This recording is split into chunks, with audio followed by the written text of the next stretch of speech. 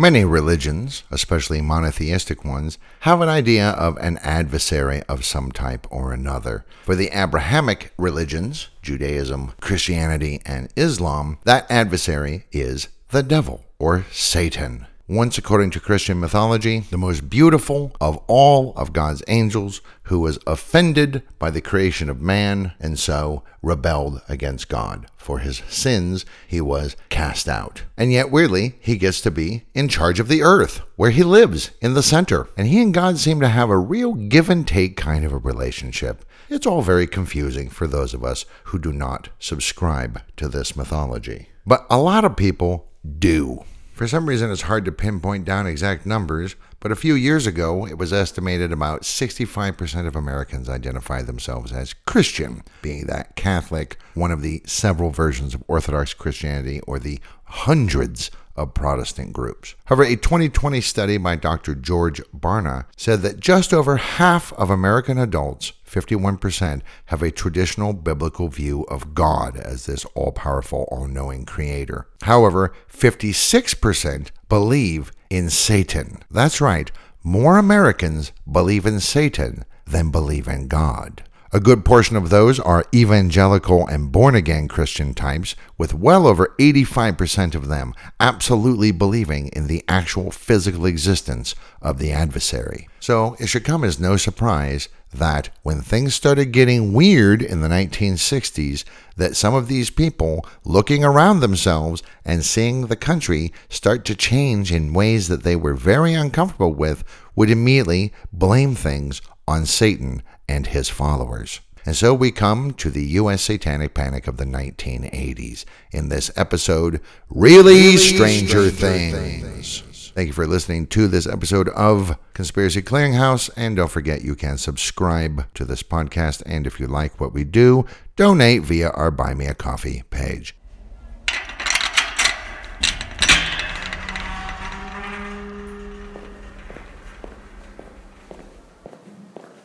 You leave the world behind and enter a large chamber filled with boxes and crates as far as the eye can see.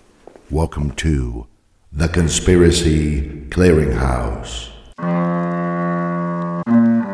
the podcast that takes a rather skeptical look at conspiracies and mysteries. Each episode will examine various conspiracy theories, most of which are not true, a few of which might be a little bit true, and even a couple that turned out, in fact, to be true. There are many boxes in the clearinghouse, and along the way, we'll look at some mysteries and hoaxes as well. We dare to look behind the curtain that's behind the curtain. I'm your host, Derek DeWitt. Welcome to the Conspiracy Clearinghouse.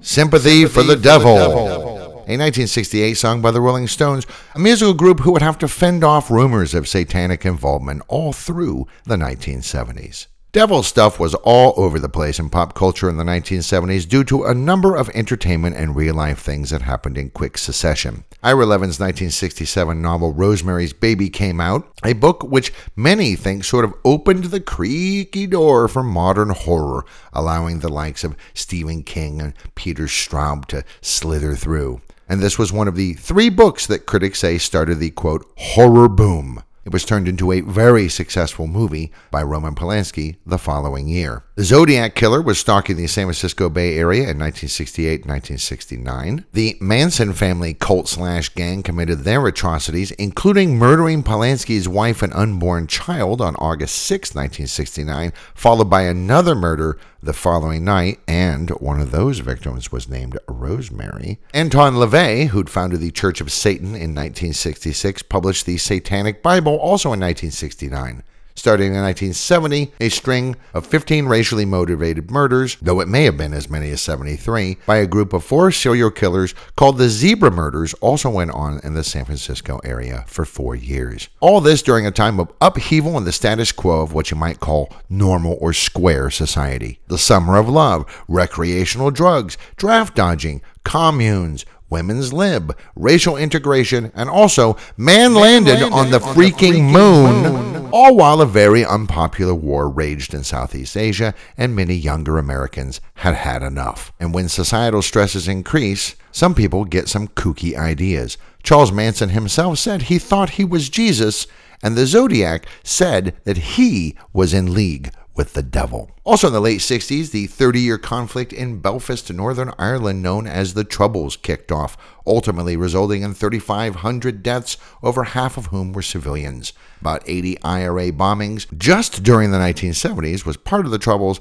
but overall there would be more than 10,000 bombings between 1968 and 1998. William Peter Blatty's 1971 book, The Exorcist, and Thomas Tyrion's The Other were published. These would also be turned into films. The Exorcist, written by Blatty himself, for the 1973 film directed by Hollywood upstart William Friedkin, a film that popularized the offbeat board game of the Ouija board, which many people swore it really did work. In Chicago, in 1972, a political guy and part-time clown named John Wayne Gacy would kill his first victim, ending only with his arrest almost 5 years later, with 33 victims buried in his basement. From 1971 to 1973, 3 young girls between 10 and 11 years old in Rochester, New York, were strangled in what seemed a ritualistic way in what came to be known as the Alphabet Murders. 1972 also saw the publication of a book titled Satan's Cellar, a memoir by a Christian evangelical named Mike Warnke, who claimed he'd been raised in a cult that worshipped the devil,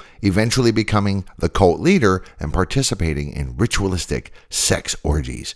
This was all before he found Jesus and converted to Christianity, of course. 20 years later, this book would turn out to be a total fabrication, but back then, people thought it was about real events, and, well, it kind of sounded like the Mansons and kind of sounded like Rosemary's Baby, and it freaked them out. Anton LaVey's book Satanic Rituals, also published in 1972, further fanned the flames. That same year, a British academic published a study titled Folk Devils and Moral Panics, which is where the term moral panic comes from, which traced such freakouts throughout Western history whenever some portion of the population felt threatened by changes to their society, fanned by media sensationalism. As the Talking Heads would say 9 years later, same as it ever was.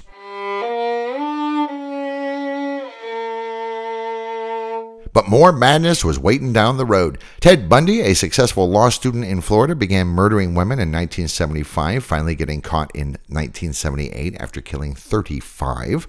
Watergate eroded trust in the establishment even further. Heavy metal rock bands started adopting certain demonic symbols as a way of showing their disaffection with the status quo.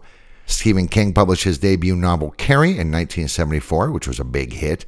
And Ronald Clark O'Brien, known as the Candyman, poisoned his 8-year-old son with poisoned Halloween candy in order to get a life insurance payout in the only actual case of Halloween poisoning ever in the United States, though the crime was seen so shocking at the time that every year the media and some other people whip up the fear that such things are commonplace and happen annually. 1975's Jaws would make people afraid to go in the water, sometimes forever, directed by Steven Spielberg, who would go on to help define the 1980s movie landscape and who back in 1970 had directed the pilot episode of Rod Serling's TV show Night Gallery, sort of a follow-up to The Twilight Zone, and then Duel in 1971, a strangely effective television movie about a man terrorized on the road in the California desert by a truck driver for no apparent reason. This movie tapped into people's fears that things were out of control and didn't make sense. In the summer of 1976, New Yorker David Berkowitz, better known as the Son of Sam, had distinctly satanic motifs in his ramblings, going so far as to claim that he had been part of a satanic cult starting in 1975.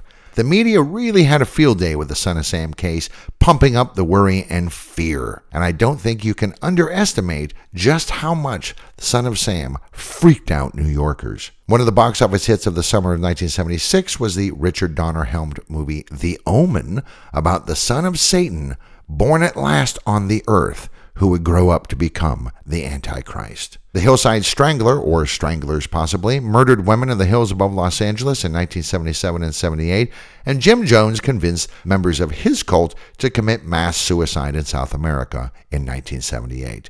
That same year, John Carpenter would make babysitting weird forever with his first horror outing, Halloween. Punk rock would take off in the late 70s, which was a movement so disillusioned with the way things were, they didn't even care if they could actually play their instruments or sing. Also throughout the 1970s, several self-proclaimed former Satanists told salacious tales of blood rituals and human sacrifice, which the news media reported with scare headlines. People like Herschel Smith, who had a car he called the Witchmobile, a sort of occult museum on wheels. He would drive to various Christian tent revival meetings to warn people of the dangers surrounding them on all sides. And John Todd, who claimed he had been born into a, quote, witchcraft family, and he spread a number of conspiracy theories, often lifted directly from the pages of those small cartoon pamphlets published by Chick Publications. Jack Chick was a friend of his, all about the hidden agenda behind the Catholics, who actually work for the devil, the Illuminati, Christian rock music, and the role-playing game Dungeons & Dragons. Todd told people he was a former Green Beret who'd fought in Vietnam, even though his army papers say he was a typist who did not go overseas, and he wrote several books, including How to Build an Ark, as in Noah's Ark, and he said JFK was still alive, and back when he'd been a Satanist, he said he had been Kennedy's personal warlock. He would later be convicted of rape and child molestation, sentenced to 30 years, of which he served 16, and then he went into a mental institution where he died 3 years later. As the decade closed out, special effects for movies and the rise of science fiction films like Star Wars and Close Encounters, which itself has some good conspiracy stuff in it, culminate in Ridley Scott's 1979 sci-fi horror film Alien, which is usually at the top of the scariest movies ever list, along with The Exorcist and Rosemary's Baby. So, as the 70s turned into the 80s, the U.S. was in a very particular mindset, encouraged by all these events and rumors like that Led Zeppelin drummer John Bonham had died because of a satanic curse, a story that survived in certain circles well into the new decade, and then more rumors cropped up that the reason Jimmy Page and Robert Plant had split was all due to their attitudes towards Satanism. This was a cultural headspace and zeitgeist that would be ripe for being infected with a meta-conspiracy theory that had the added boost of being mainly directed at people's children.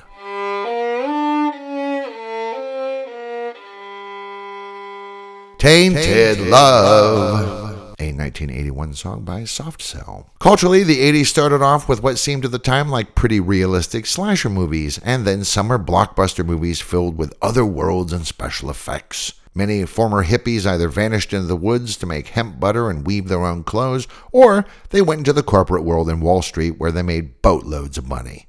Under Ronald Reagan and Margaret Thatcher's all-seeing eyes, greed became good, Gordon Gekko style, and even David Bowie appeared to be selling out. Crime skyrocketed, and whole sections of large cities were essentially abandoned to become chaotic, free-for-all zones of despair, and the wealth gap widened considerably. At the decade's start in 1980, a book came out called Michelle Remembers, an autobiography written by a Canadian woman, Michelle Smith, and her psychiatrist husband, Lawrence Pazder. She'd been his patient in the 1970s, and he'd used hypnosis to, quote, recover memories from her childhood going all the way back to the 1950s. She now remembered being forced, when she was a child of 5 years old, to attend rituals in the Church of Satan, which she said was an international organization older than Christianity itself. She was caged, physically and sexually abused, witnessed human sacrifices, was rubbed with severed human body parts, including those of murdered babies. This all built up to a massive 81-day-long satanic ritual in which Satan himself was summoned. However, Jesus, Mary, and the Archangel Michael appeared as well to save the hapless girl and heal the terrible wounds inflicted upon her tiny body. Well, now that is quite a story, and while some publications like People magazine were happy to take it at face value, others did a little digging. Many of the details could not be corroborated, like that cult members had to donate a finger Yakuza style, and yet no one seen in the Victoria, Canada area was missing any fingers. Plus, the whole reverted memories therapy thing was a questionable practice at best. Yet the now married couple, yes, he married his patient, which should tell you something about his ethics, they made some good bank on the book and even went to the Vatican to warn them about satanic cults that target children, and Pazder would go on to become a so-called expert in, quote, ritual abuse, a term he coined. The book, Michelle remembers, was used as a training manual for social workers in Kern County, California, where Bakersfield is located. Mary Ann Barber coached her 2 granddaughters, who she had custody of, into saying that they had been abused by their parents, who were in turn part of a sex ring with satanic overtones.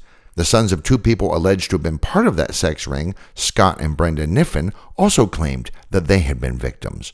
Though the prosecution had no physical evidence, the Niffens were convicted and sentenced to a combined 1,000 years, more than for rape and more than for murder. Their case was overturned in 1996, and they were eventually released.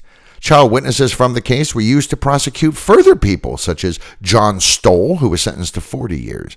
In 2004, one of the witnesses who convicted Stoll told the New York Times that he and the other 4 boys had lied. Stoll was immediately released and sued the county, getting a $5 million settlement.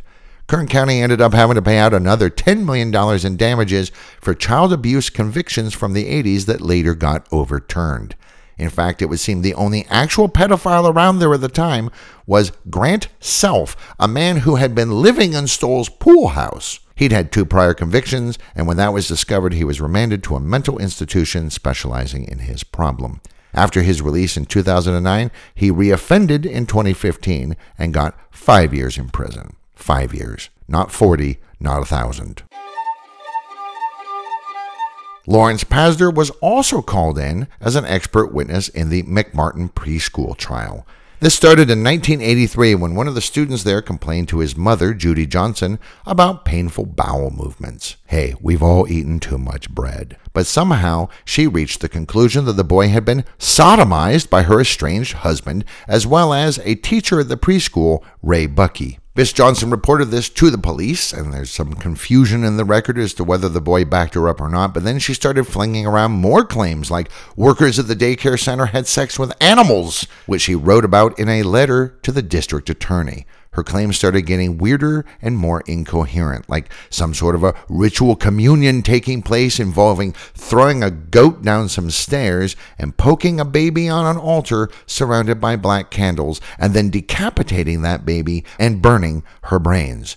About children being buried alive in coffins, about children being forced to receive enemas, stapling children's ears, tongue, and nipples, children's being stabbed in the eyes with scissors, something about a train, something about an elephant and a lion playing, but then one of the animals, quote, squirted H2O, but then the lion hurt a child, and then there were magical acts, there was, quote, drilling a female child in the armpits, whatever that means, and that Ray Buckey, the teacher at the school, had been seen flying through the air. The police made inquiries but found, of course, no evidence for even the more rational claims. Yet they also sent a form letter to 200 parents with children at McMartin telling them that they were looking into abuse allegations specifically about Ray Buckey, and would they ask their children about it. However, despite naming Buckey outright, they ended the letter with a notice that all information is confidential, and so far they had not found any evidence of any criminal acts occurring at McMartin. The Children's Institute International, CII, talked to 400 children using highly leading language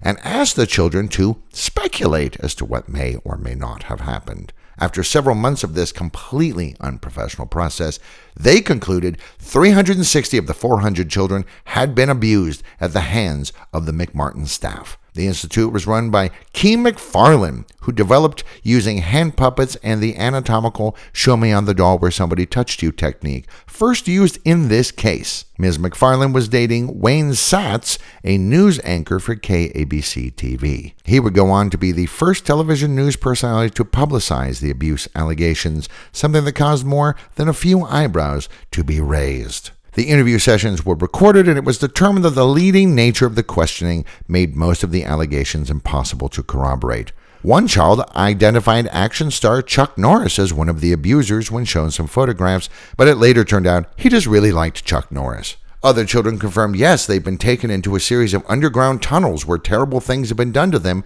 and yet there were no tunnels beneath the preschool.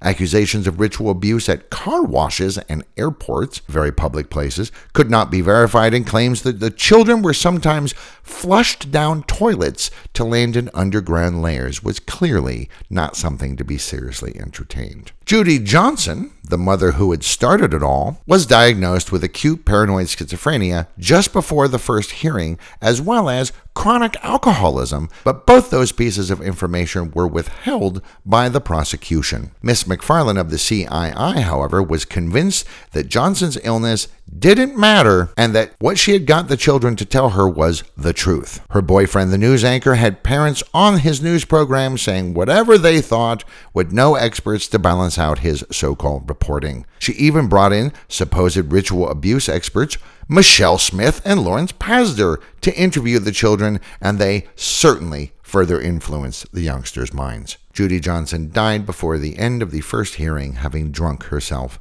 to death.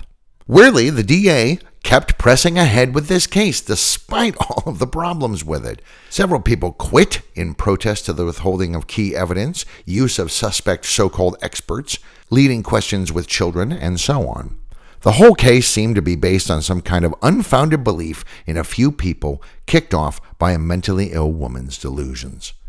And the case went on for many, many years. An informant in jail claimed that Ray Buckey, who remained incarcerated until matters could be resolved, had confessed all of his crimes to him, but then it later came out that this man was well known for fabricating jailhouse confessions to the police in order to get time taken off his own sentence. In 1990, Buckey's wife Peggy was acquitted on all counts, and Ray was cleared of 52 of the 61 counts he had been charged with. After 5 years in jail, he was released on bail. 9 of the 11 jurors had wanted full acquittal, but there had been 2 holdouts. A second trial convened for the remaining 6 counts, but a hung jury ended with no convictions. After a total of 7 years and a cost of $15 million to the state, in the longest running and most expensive criminal case in U.S. history at the time, the DA finally gave up. Yet, thanks to the often hysterical media coverage, the McMartin preschool had to shut its doors permanently and the building was torn down. One result of these events was that funding for researching child abuse went way up. The National Center on Child Abuse saw their budget jump from $1.8 million in 1983 to $7.2 million in 84 and up to $15 million in 85. And of course, there are some who still darkly maintain that ritual satanic abuse did occur, there really were underground tunnels at the site, and more. When news anchor Wayne Satz died of a heart attack in 1992 at only age 47, some said he had been killed by the satanic cabal in order to silence him. Also, Judy Johnson had also been killed. In a later case, Judge Antonin Scalia would say that he was sure some form of abuse had occurred at the time, but maybe not as widespread as the DA had thought. Another byproduct of this whole affair was that several parents of children at the preschool suddenly confessed to abusing their children themselves. They were given immunity and mandated therapy in exchange for their confessions, which the DA thought circumstantially strengthened the case. 6 parents had their children permanently removed from their care. While none of these instances involved satanic rituals in tunnels or drilling armpits or animals squirting water or flying, they do seem to have been actual cases of abuse brought to light by the pressures of the case against the preschool. After this, there would be numerous cases of abuse charges leveled against daycare centers and preschools around the country, many times with the added bonus of it being satanic and ritual in nature. In almost all the cases, convictions based primarily or solely on the coached testimony of children, often by adults who had very firm beliefs about a nationwide satanic ritual child abuse cult, or by people who read books like Michelle Remembers, all these convictions would eventually get overturned. There were so many similar cases that scholars began to examine them, likening them to the Salem witch trials, a combination of personal animus and groupthink hysteria, with children the unwitting pawns in a strange game between citizens, law enforcement, and the media. In addition to helping arrange the greatest redistribution of wealth in the United States since FDR and the New Deal, Ronald Reagan gave Christian evangelicals something they'd been wanting for a very long time: real access to the corridors of power. Fundamentalists like Jerry Falwell were on the rise with record donations and the ear of the president. And they had their wish lists like outlawing abortion, making sure the LGBTQ community gained no further rights, bad-mouthing feminism as the cause of the breakup of the nuclear family, and so on and so forth.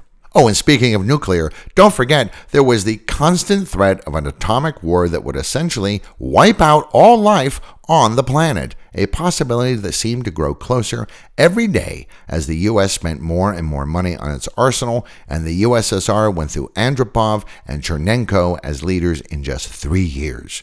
And for some evangelicals, this was all signs of the end times, the apocalypse predicted in the book of Revelation that would result in the final triumph of the Christians over the devil and everybody else. But first, there had to be an antichrist and a whole bunch of tribulation. Ronald Reagan himself once said in an interview he thought that the generations alive at the time would see the apocalypse. The clock was ticking, and there wasn't maybe a ton of time to get folks good and godly enough to deserve salvation. The cultural wars were on.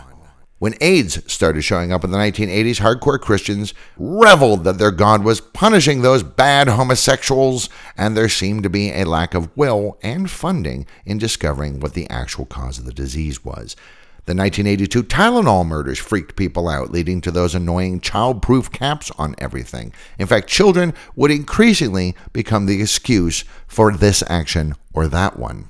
African-American music was coming into the mainstream, mainly rap, born of the indignities of the streets, and this made a lot of, let's face it, white people distinctly uncomfortable. Groups like Public Enemy made no secret of the fact that they, as black people in America, were just about fed up with the status quo, purposely dressing in ways designed to feel menacing to suburbanites.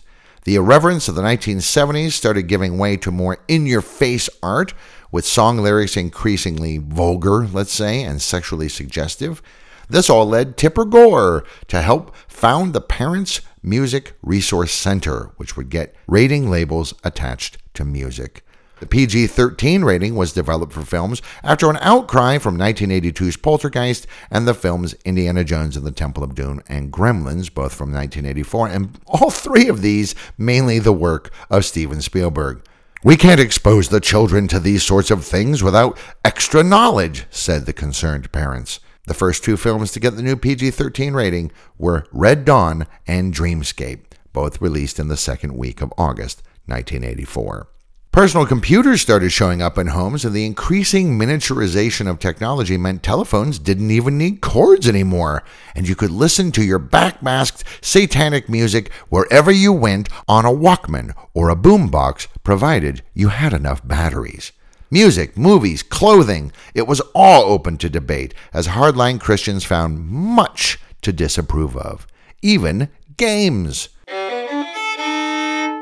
Richmond, Virginia mother Patricia Pulling thought her son Irving had shot himself in the chest in 1982 because of evil influences from the role-playing game Dungeons & Dragons. She tried to sue Robert Bracey, the principal at her son's school, for introducing the boy to the game, and also said Bracey had put a, quote, D&D curse on her son, which is what drove him to suicide. She also tried to sue TSR, the company that made the game. When neither of those tactics yielded any results, she formed Bothered About Dungeons & Dragons, or BAD, a play on MAD, Mothers Against Drunk Drivers, which had been founded 3 years earlier in 1980. Ms. Pulling filed plenty more lawsuits and started printing up materials and giving talks about the evils of the game. As time went on and her audience grew, her claims got more and more outrageous. She described Dungeons & Dragons as, quote, a fantasy role-playing game which uses demonology, witchcraft, voodoo, murder, rape, blasphemy, suicide, assassination, insanity, sex perversion, homosexuality, prostitution, satanic-type rituals, gambling, barbarism, cannibalism, sadism, desecration, demon summoning, necromantics, divination, and other teachings. Boy, none of that happened on any of the campaigns I played. I guess I was a pretty tame dungeon master. Well, the press liked her because she was extreme, and Extreme sells newspapers and magazines and puts eyeballs on TV screens. And while her many lawsuits all failed, her star continued to rise. She got herself a private investigator's license and then consulted on criminal cases, sometimes being called into court as an expert witness in lawsuits involving games. In 1984, she became the director of the National Coalition on TV Violence, because apparently that was also a problem she felt needed to be addressed. And she continued to beat the Satanist drums, saying things like 8% of all Virginia residents were Satanists. And she got that by assuming 4% of all adults and 4% of all teenagers, and 4 plus 4 is 8%. Patricia, that's not how that works. There was so much hoopla about D&D by mid-decade that 60 Minutes decided to do a segment on it in 1985. The game's creator, Gary Gygax, was interviewed, but so was Patricia Pulling. In 1989, she would co-write a book called The Devil's Web, Who is Stalking Your Children for Satan? The book The Devil's Web warned parents to be on the lookout for copies of the Necronomicon. Interestingly, it was mainly Dungeons & Dragons that took the heat, though there were plenty more role-playing games showing up in the 70s and 80s, like Gamma World set in a post-nuclear apocalypse Earth, Traveler, a space-hopping science fiction game, and Call of Cthulhu, a horror game based on the works of H.P. Lovecraft, in which your character can go insane simply by looking at a monster. I'm surprised Pulling hadn't heard of that one. That would seem like a natural fit. But no, it was D&D that she didn't like. Thanks to all the ruckus made by Pulling and others, amplified by a new system that thrives on conflict, real or imagined, now the truly God-fearing knew about the dangers, so their children should be denied such wanton pursuits. Of course, children in fundamentalist households already didn't get to have much fun until Aren McCormick showed up. Yes, that is a Footloose reference. But sometimes ringing the alarm bell simply makes people get up to go look at the fire. Ironically, all the publicity from a woman who was trying to spread the word about this evil game actually just increased D&D sales.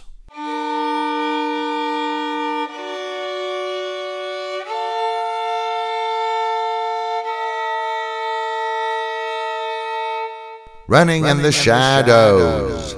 Damn your love, damn your lies. That's a line from the 1977 Fleetwood Mac song The Chain on the album Rumors. In 1978, a woman in Ohio wrote a letter to fast food giant McDonald's asking why they donated 20% of their profits to the Church of Satan. No surprise, they ignored this as a crank letter from a kook. But then more letters came in from all over the country asking the same thing, dozens and then hundreds and then thousands of them. What in the name of the Hamburglar was going on here? It turns out a member of the Church of God congregation in Akron, Ohio, had told her Reverend John McFarland that she had seen McDonald's founder, Ray Kroc, admit on the Phil Donahue Show to donating to several charities, among them Anton LaVey's Church of Satan. McFarland promptly sounded the alarm in the church newsletter, and people started taking it as faith, with some saying Mickey D's gave a fifth of their money to Satan, while others saying, no, it's 30%, 40%, 50%. Yeah, what was on Phil Donahue? No, it was on The Tonight Show. No, it was on 60 Minutes. Kroc had been on Donahue in 1977, and that episode had been rebroadcast in June 1978, but at no point had he ever said anything about religion or Satan. Yet McDonald's saw sales fall, kids quit McDonald's-sponsored Little League teams, and newsletters among Christians started circulating about a full-on boycott. So finally, they issued a press release in October saying, no, this is just not true. The CEO even talked to a meeting of 75 Baptist ministers in Birmingham to quash the rumor. The Golden Arches even considered doing an ad campaign to put paid to the rumors, but then decided that would probably backfire on them by actually promoting it further. McFarland felt embarrassed and issued an apology in the next church newsletter. He should have checked his facts before going on a smear campaign instead of just taking one person's word for it.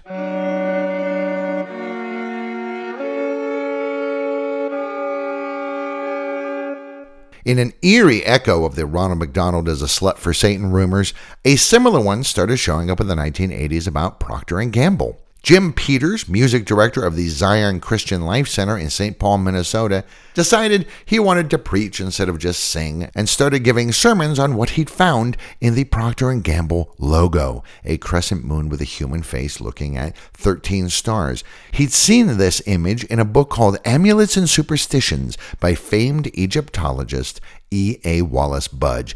And so, he reasoned, since their logo goes all the way back to ancient Egypt, which is before Christ, it must be being used today to honor the fallen angel of Christianity himself. That's a bit of a leap there, but hey, this is not a reasonable guy.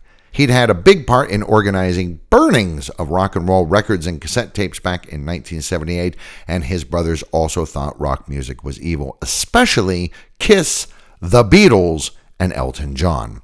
And the brothers all made 2 documentaries, quote-unquote, about this.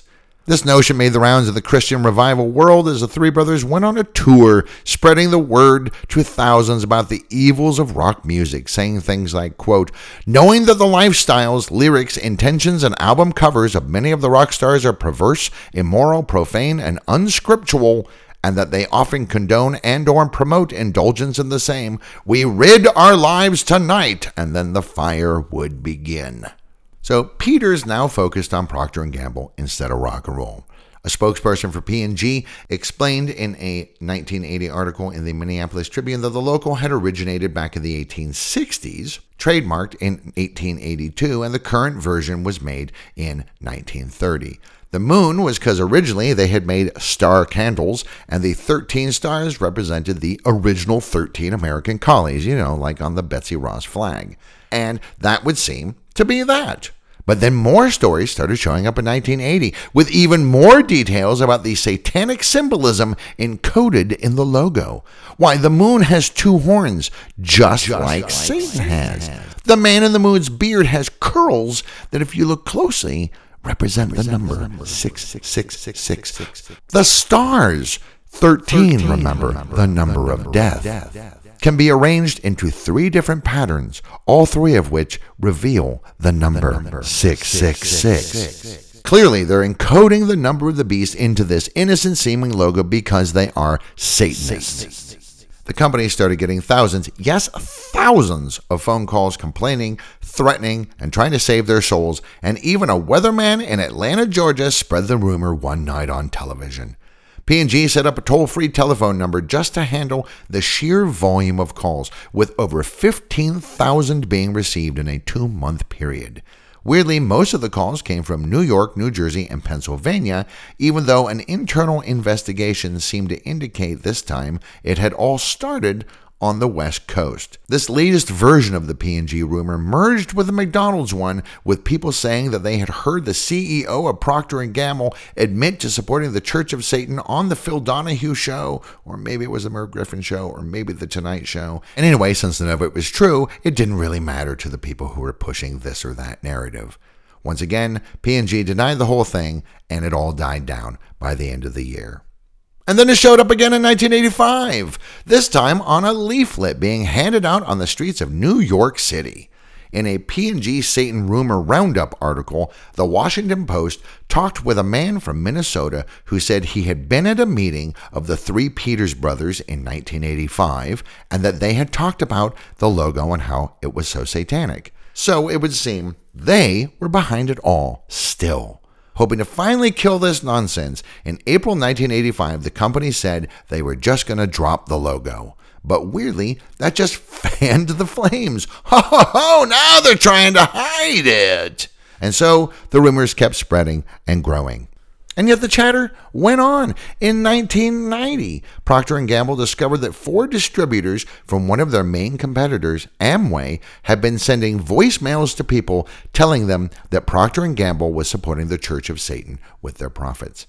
Amway was ordered to stop, but then they started up the smear campaign again, and in 1995 were once again found out. This time, P&G initiated a civil lawsuit that would take until 2007 to conclude. The defendants tried to apologize, but P&G pursued it just the same and ended up winning a $19.5 million settlement from Amway. In 2013, the company said, we're going to bring back the Moon and Stars logo, and then they chickened out at the last minute with a new logo that has kind of a crescent moon, but no bearded face and no stars. And yet there are still some people in the United States, as recently as 2017, that say they believe that Procter & Gamble supports the Church of Satan. Nearly 40 years of persistent, if inconsistent, rumors seem to have made the charges stick, at least for some people.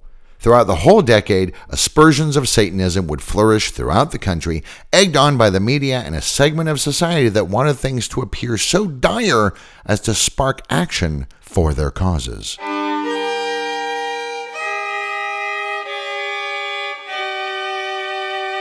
Straight to Hell, a song by The Clash on their 1982 album, Combat Rock. I mean, the media just ate this stuff up, to say the least. Whenever there was a murder or a suicide, especially if it involved younger people, one of the first questions editors and station chiefs asked was, is there a Satanism angle?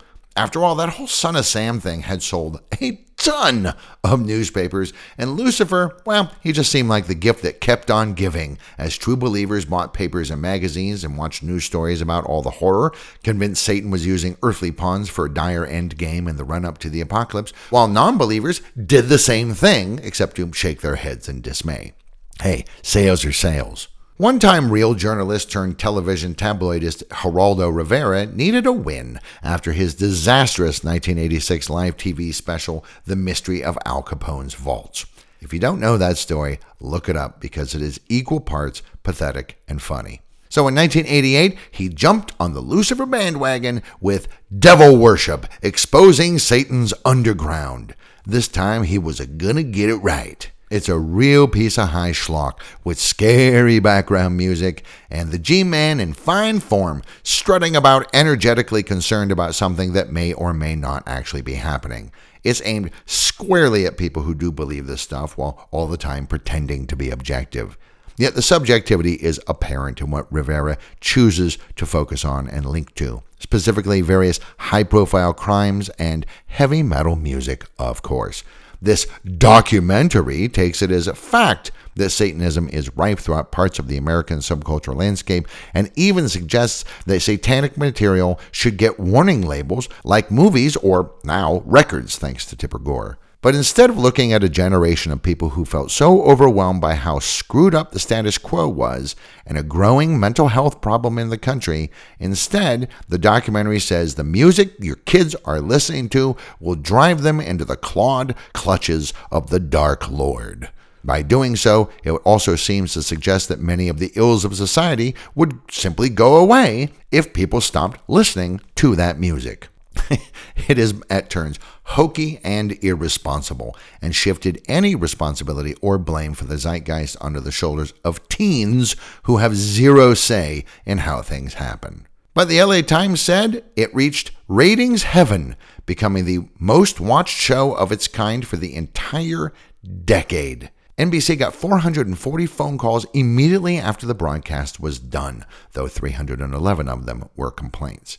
This all from a television segment that the NBC News team had no input in at all. It was completely produced by the entertainment division. Many in the music industry, especially in metal genres, had long been being disruptive by highlighting imagery they knew would rattle straight-laced jerks in control of the power structure. There had long been warnings of backmasking, a recording technique that supposedly hid pro-devil statements into recordings revealed if you played the record backwards, which I guess you would do. Why? Well, anyway, it doesn't matter if you did or not, because supposedly the brain could decode these backward statements, and in a semi-hypnotic trance induced by the driving, throbbing bass lines, you would obey any instructions buried in the song. And not just Judas Priest or Ozzy Osbourne. Two Ohio evangelicals even thought they heard the phrases, "The source is Satan," and "Someone heard this song for Satan," backmasked in the theme song for the sitcom Mr. Ed, which ran from 1961 to 1966 and was about a talking horse. Of course, if backmasking worked, I'm pretty sure McDonald's and other corporations would be using it. There had been several lawsuits in the 1980s over supposed secret messages, like the events in December 1985 in Sparks, Nevada, just outside Reno, when 18-year-old Ray Belknap and his 20-year-old pal James Vance decided, after a night of heavy drinking and looking at their future prospects, to go to a church parking lot with a shotgun and shoot themselves at point-blank range. Young Belknap died immediately, but Vance lingered for 3 years before finally dying. Now, Vance's mother could not believe her son had willingly shot himself, so she did some digging and discovered that both boys were fans of the band Judas Priest.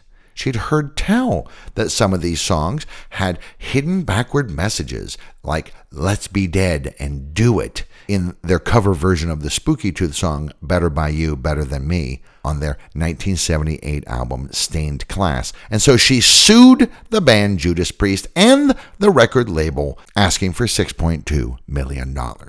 The case was dismissed, but the media exposure about the case lingered on. Later in 1988, after Geraldo's shocking expose, Laurel Wilson published a book under the name Lauren Stratford titled Satan's Underground, which is a title right out of that TV special.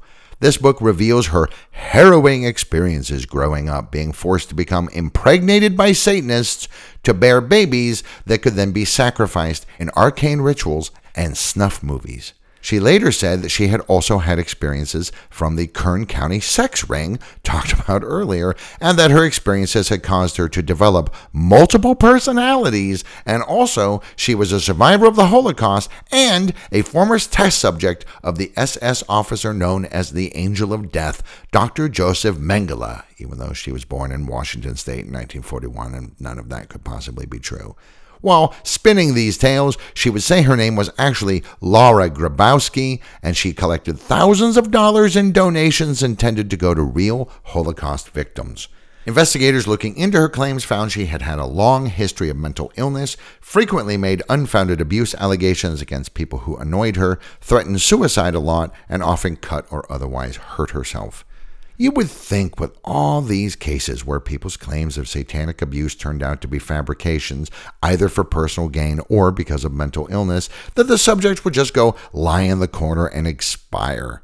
But it was kept alive by evangelicals who sermonized, wrote books, made movies about the evils of evilldom infiltrating our otherwise flawless society. Law enforcement and the justice system also kept buying into this easy-to-understand narrative that terrible things were done by people for this single reason, Satanism, rather than for a whole bunch of different reasons.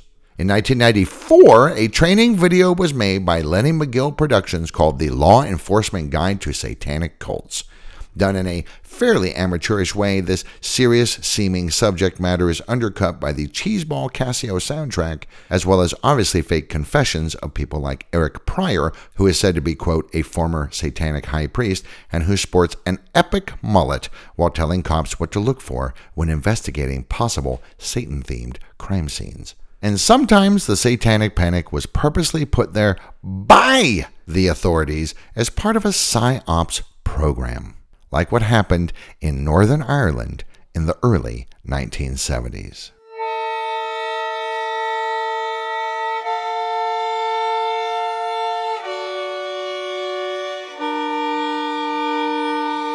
When Irish eyes are Satan. A reference to the classic 1912 song When Irish Eyes Are Smiling, first heard in the stage show The Isle o' Dreams, sung by Chauncey Olcott. In the 2014 book Black Magic and Bogeymen, Fear, Rumor, and Popular Belief in the North of Ireland 1972-74, British sociologist Richard Jenkins recounts the bizarre tale of just what the Crown had got up to in Belfast and environs near the start of the Troubles. One of his main sources was Captain Colin Wallace, who ran the military's Black Ops in Northern Ireland. Wallace tells of how he was part of what was then called a Psych Ops program to spread fear of deep-rooted Satanism in the area.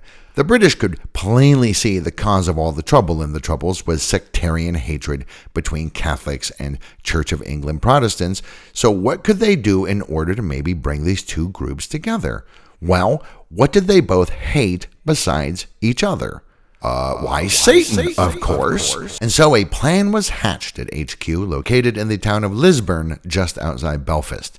The idea was to get people thinking that paramilitary actions and atrocities had unleashed dark forces upon the land, and now they roamed at will, committing evil acts. This would also give a little cover when someone on their side went a little bit too far in the application of force, and keep teens and children off the streets at night for fear of being snatched up and sacrificed to the dark gods. And it might convince paramilitary leaders to calm things down a bit, maybe even come to the table to talk instead of adding fuel to the hellfire. So they do things like leave black candles in weird patterns at bombing sites, splash walls with blood, and sometimes when a child had been killed, they would do things to the body post-mortem to make it look like a ritual murder. And they flooded the news media with stories about witchcraft, strange creatures seen in the woods at night, and so on and so forth. When 10-year-old Brian McDermott was found dead in a sack in the Lagan River in 1973, the Psych Ops unit made sure that there were rumors of witchcraft and strange markings on the body. The main target on that score was Ulster groups who were Protestants, who had lately started a campaign of prolonged torture and murder against Catholics and anyone who suggested that the fighting should stop.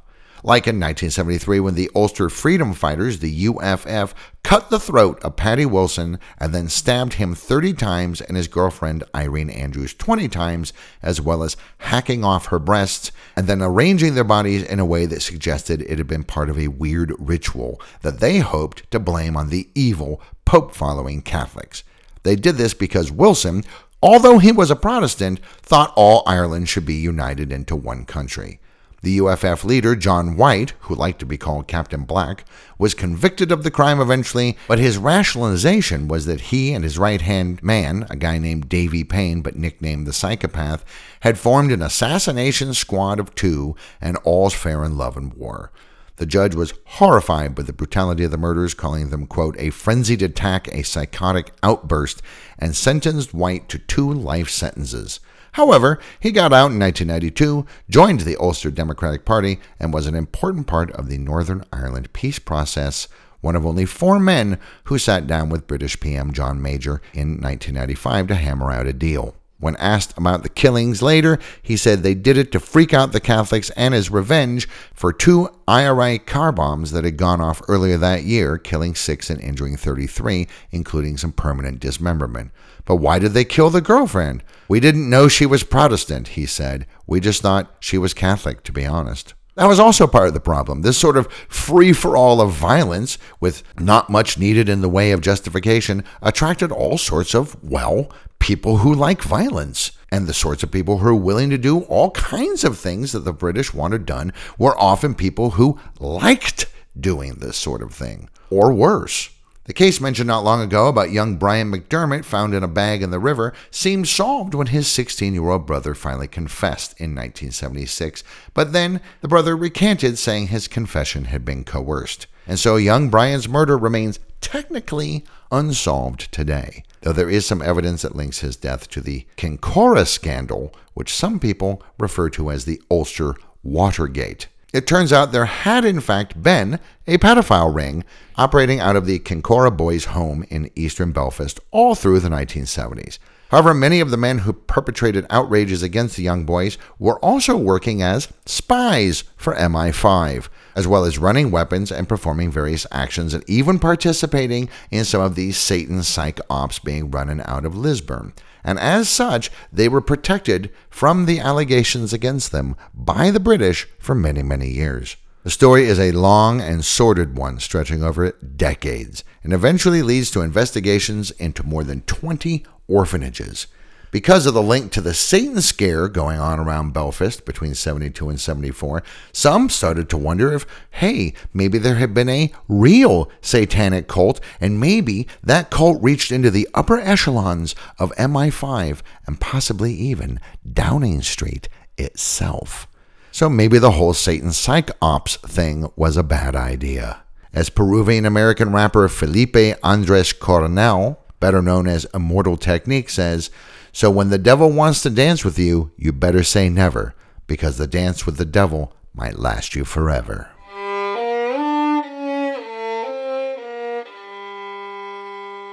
As we've seen, it can be hard to shake off accusations of being affiliated with the Dark One. Of course, Satanism is a real religion and does not practice human sacrifice or ritual abuse and so on, but most people don't know that. And once someone says you've danced with the devil, well, that sort of leaves a stink. As we've seen, the whole 1980s satanic panic was a combination of mentally ill people, hardcore Christian fundamentalists who believed the last days were coming, scammers, a media hungry for audience share, and a law enforcement system that mainly uses straightforward narratives to investigate what are sometimes complicated cases.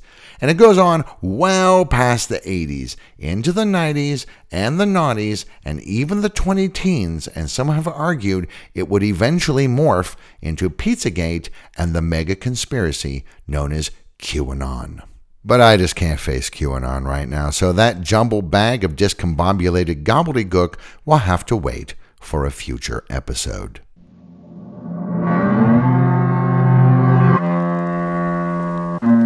Thank you for visiting The Conspiracy Clearinghouse. We're closing now, but we'll open another crate in the next episode. Until then, thank you for listening.